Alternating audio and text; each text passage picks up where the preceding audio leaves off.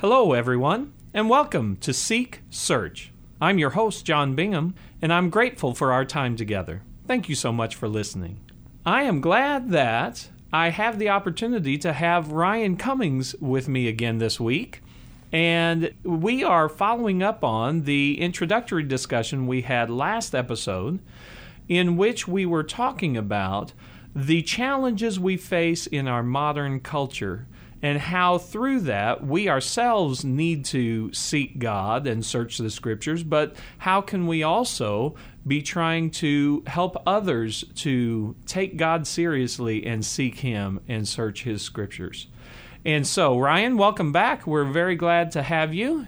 Thank you again for having me back, John. Yes, and Ryan is a minister here in the Louisville area, and we'll talk more about how you can reach out to him at a later point. We want to dive right back into the discussion for today. So, when we were finishing up last time, we introduced the example from Elijah in the time of Ahab in the Old Testament, and I'm just going to toss it right back to you to get going in reintroducing that thought a little bit and diving into 1 Kings chapter 18 and the details of that. So, Ryan, tell me on Elijah. Yeah, well, let's try to take a 25-minute discussion down to about 25 seconds. That's right. We, of course, live in an age where there are many barriers to seeking God and searching His Scriptures. And I think one of the greatest is postmodernism, which essentially argues that there's no truth, therefore you can create your own meaning. Right. For a long time in my own life, I saw this as a problem, especially when I was in college. I saw this as a problem. I see it especially in my generation. I'm 29 years old. But it's very easy to just talk about the problem. I think it's far more important to give the solution. As we look for ways to engage and overcome our postmodern culture, I think looking back to the prophet Elijah is a great place to start.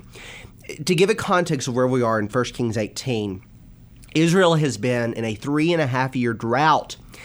And during this drought, Ahab and Elijah have another conversation, and the prophet Elijah says, you know what, fine, Ahab, if you want to cling to your idols and you want to cling to all of your false gods, let's see who's going to win here, the Lord Jehovah Yahweh or all of your false gods. Elijah then says, let's have your gods and all of your prophets prepare, and I will go against them by myself, and my God by himself against all of you. So the contest they have is they have two different offerings, and all that the God has to do is send fire down from heaven. Baal was the god of thunderstorms. If there was anything that this God should have been able to do, it was send down one piece of lightning to light this thing on fire. Hours pass. Baal does nothing. I'm going to read this from the text because it's so powerful. After the false prophets of Baal fail, Elijah then takes the stage. 1 Kings 18:36. At that time of the offering of oblation, Elijah the prophet came near and said, O Lord God of Abraham, Isaac, and Israel, let it be known this day that you are God in Israel, and that I am your servant, and that I have done all these things at your word. Answer me, O Lord, answer me, that this people may know that you, O Lord, are God, and that you have turned their hearts back. Then the fire of the Lord fell and consumed the burnt offering, and the wood and the stones and the dust, and licked up the water that was in the trench. And when the people saw it, they fell on their faces and said, The Lord, Yahweh, He is God. Yahweh, He is God. And Elijah said to them, Seize the prophets of Baal. Let not one of them escape. And they seized them. And Elijah brought them to the brook Kidron and slaughtered them there. Well, here's, I think, the lesson that Elijah teaches us in how we engage those who are against the gospel. You show Yahweh, the Lord, the God who revealed himself in Jesus and who has given his Spirit. You show the living God as powerful next to the powerless gods and the powerless idols of the age. That's the lesson that Elijah teaches us. Yes, and there is power in the gospel, in the good news, sometimes we end up feeling like, how can we make this argument, or how can we make this stick? Well, first of all, we have to own and truly appreciate the power of that good news for ourselves. Yes. Not get so mixed up in the mindset of the world that we're half mindset of the world and half mindset directed by the Scriptures. Right. But truly be transformed by the renewing of our minds. Yes.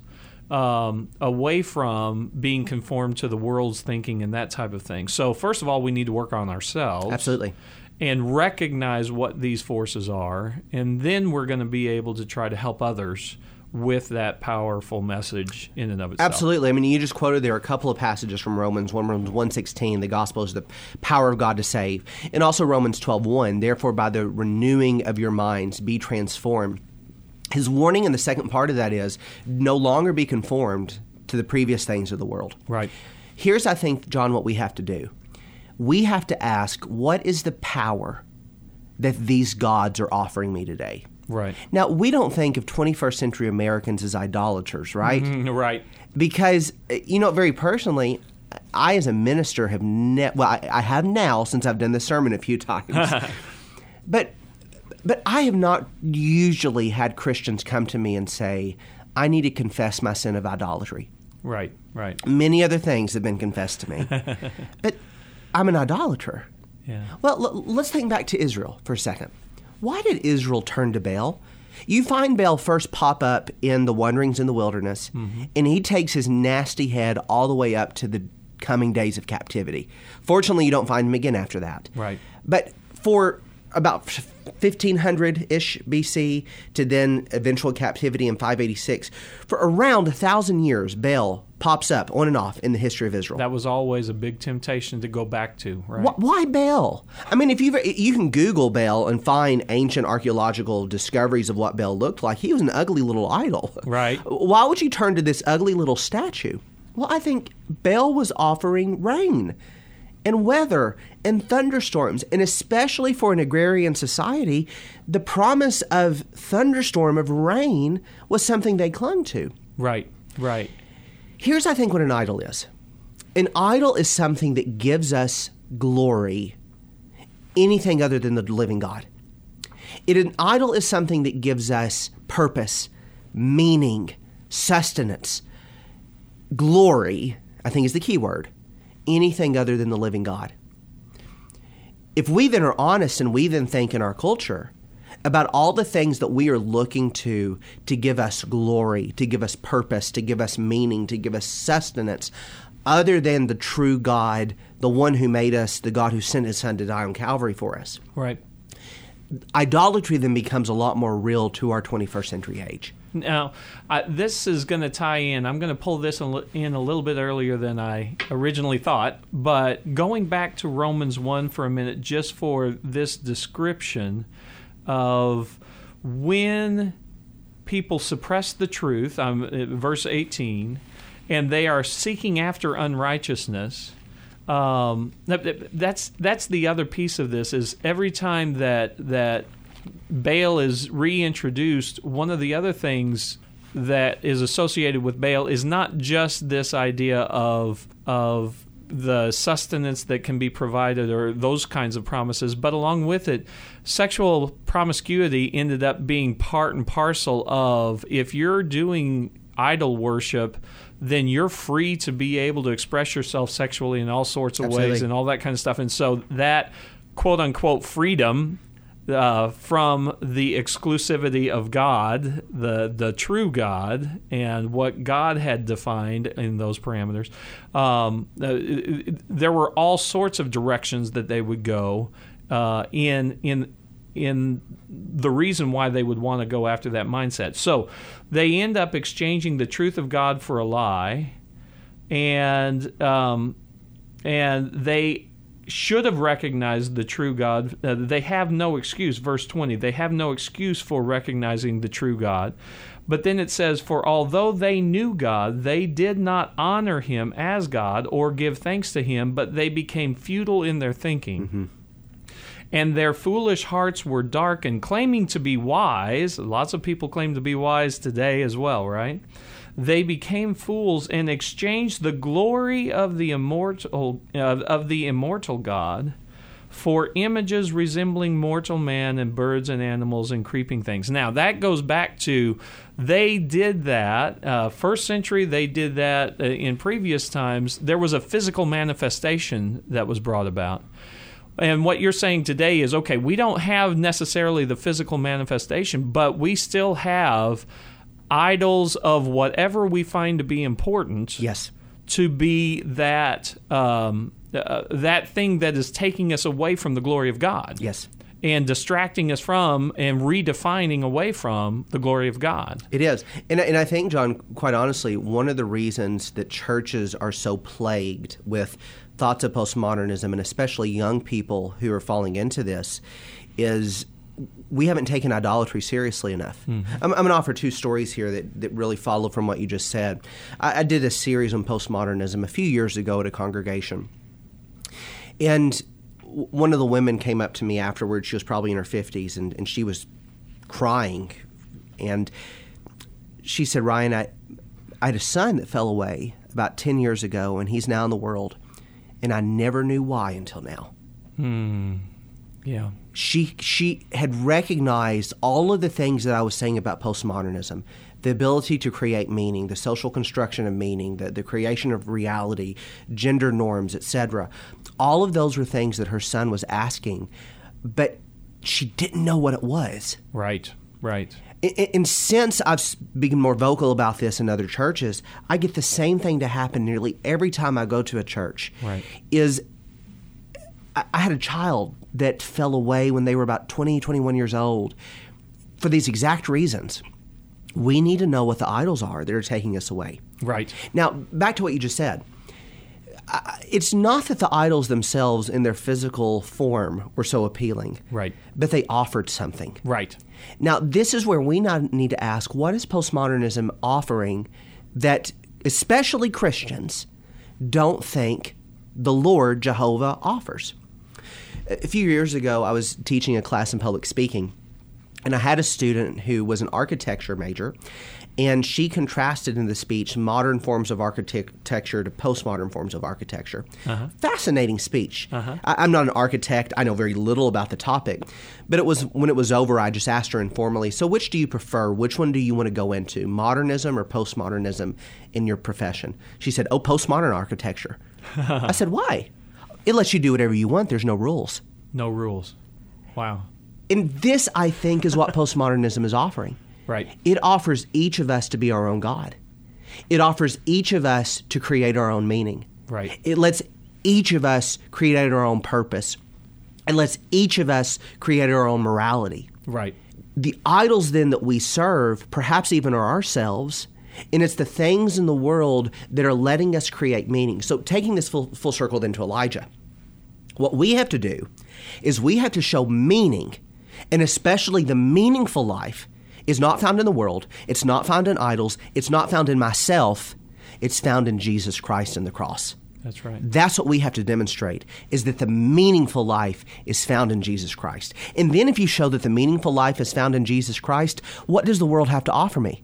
Whenever Elijah was able to show that his God was able to send fire from heaven, the gods of Baal and all of the prophets of Baal, they fell because they had no power.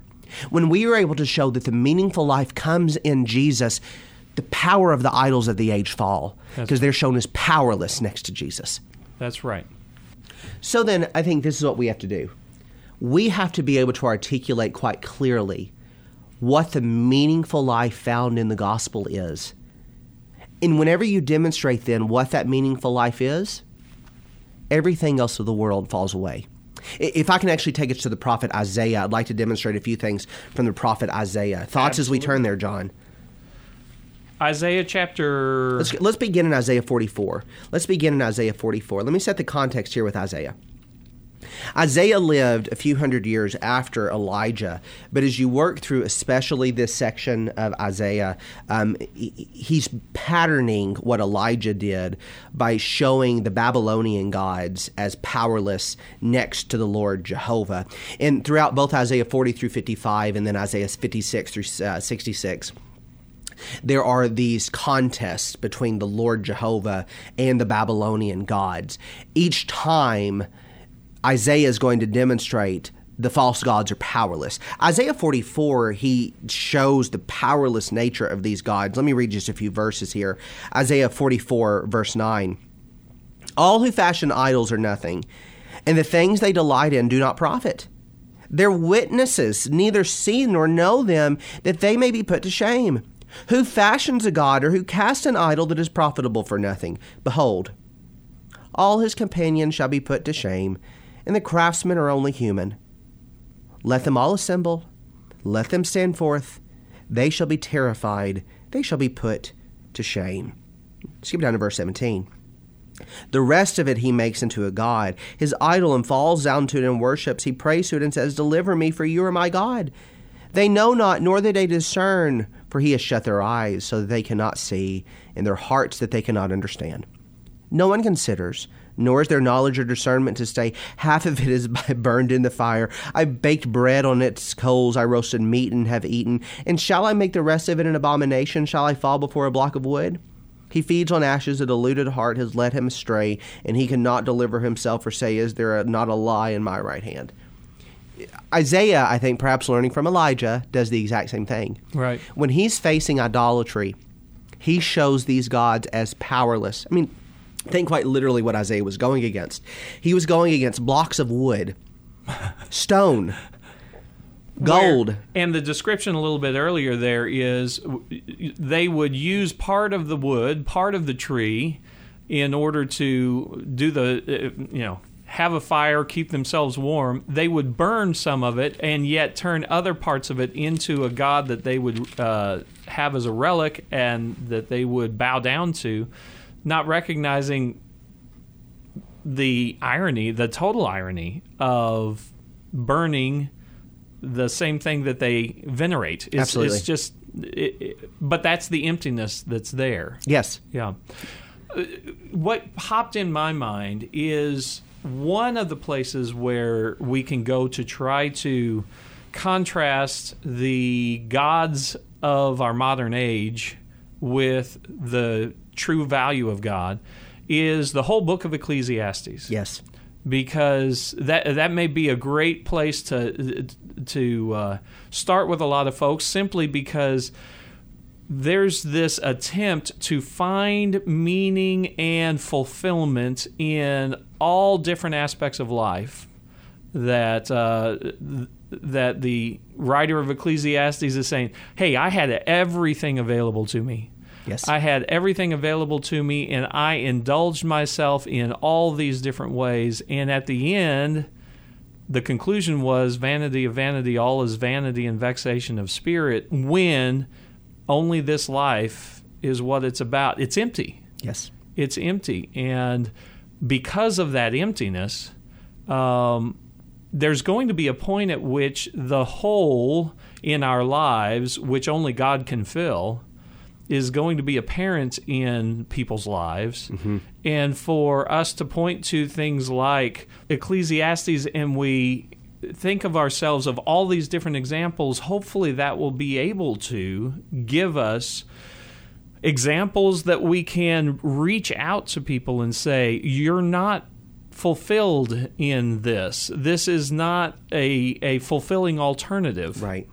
And so the god of wealth or the god of sexuality or the god of anything, whatever that person finds to try to pursue to be fulfilled, that's not going to get you where you need to go. And so the conclusion of Ecclesiastes, the whole sum of the matter is fear God and keep His commandments. That's the whole duty of man.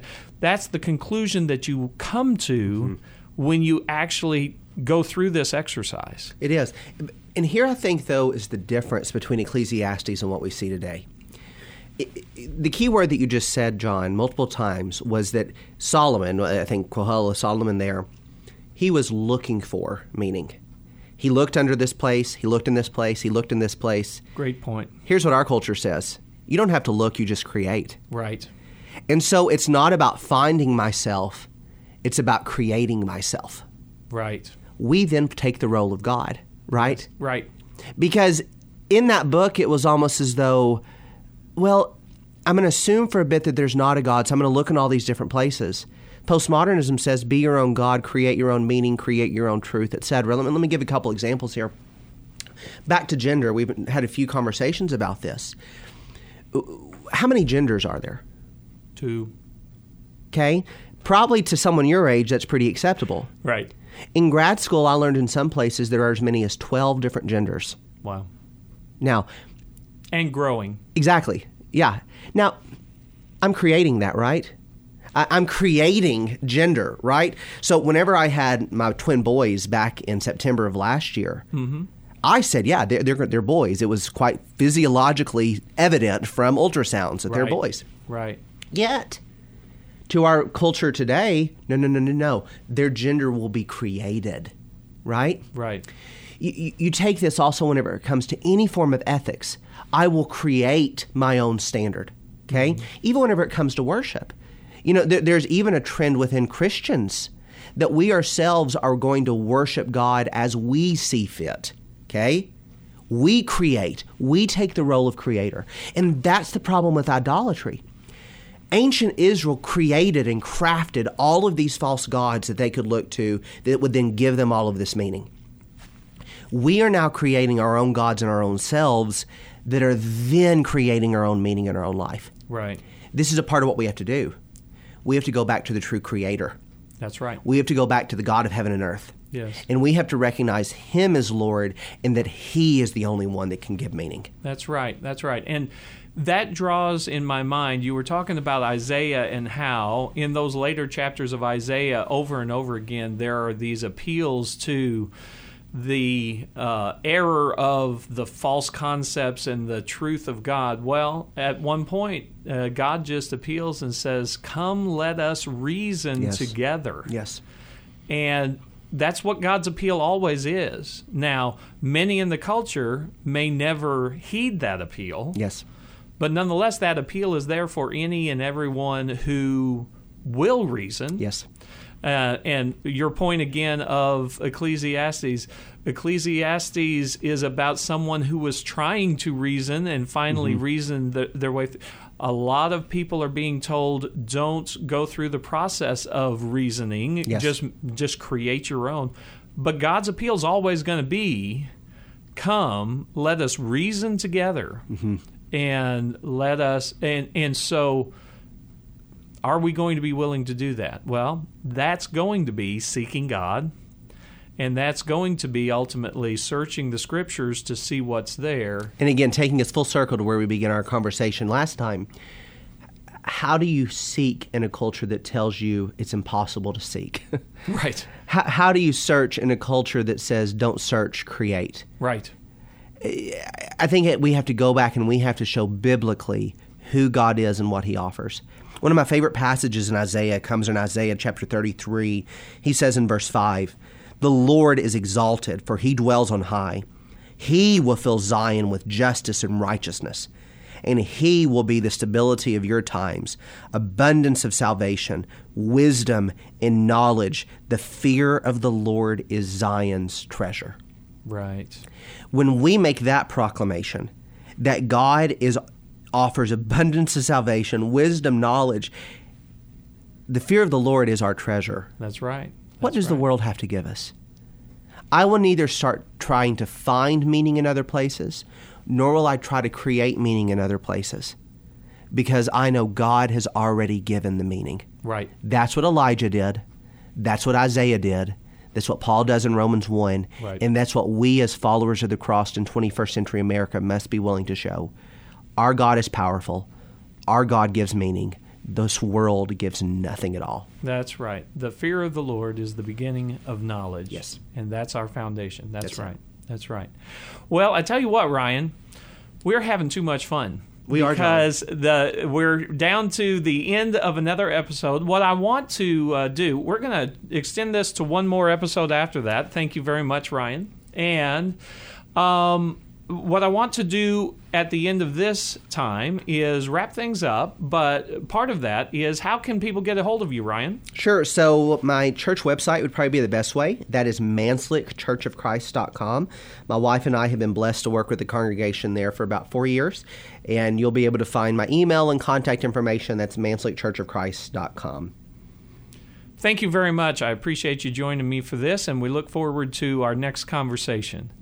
That wraps up our time for today. May we seek God and seek His things and seek His ways by searching the Scriptures. Thank you so much for listening today. I hope it was a blessing for you. You have been listening to Seek Search. I'm your host, John Bingham.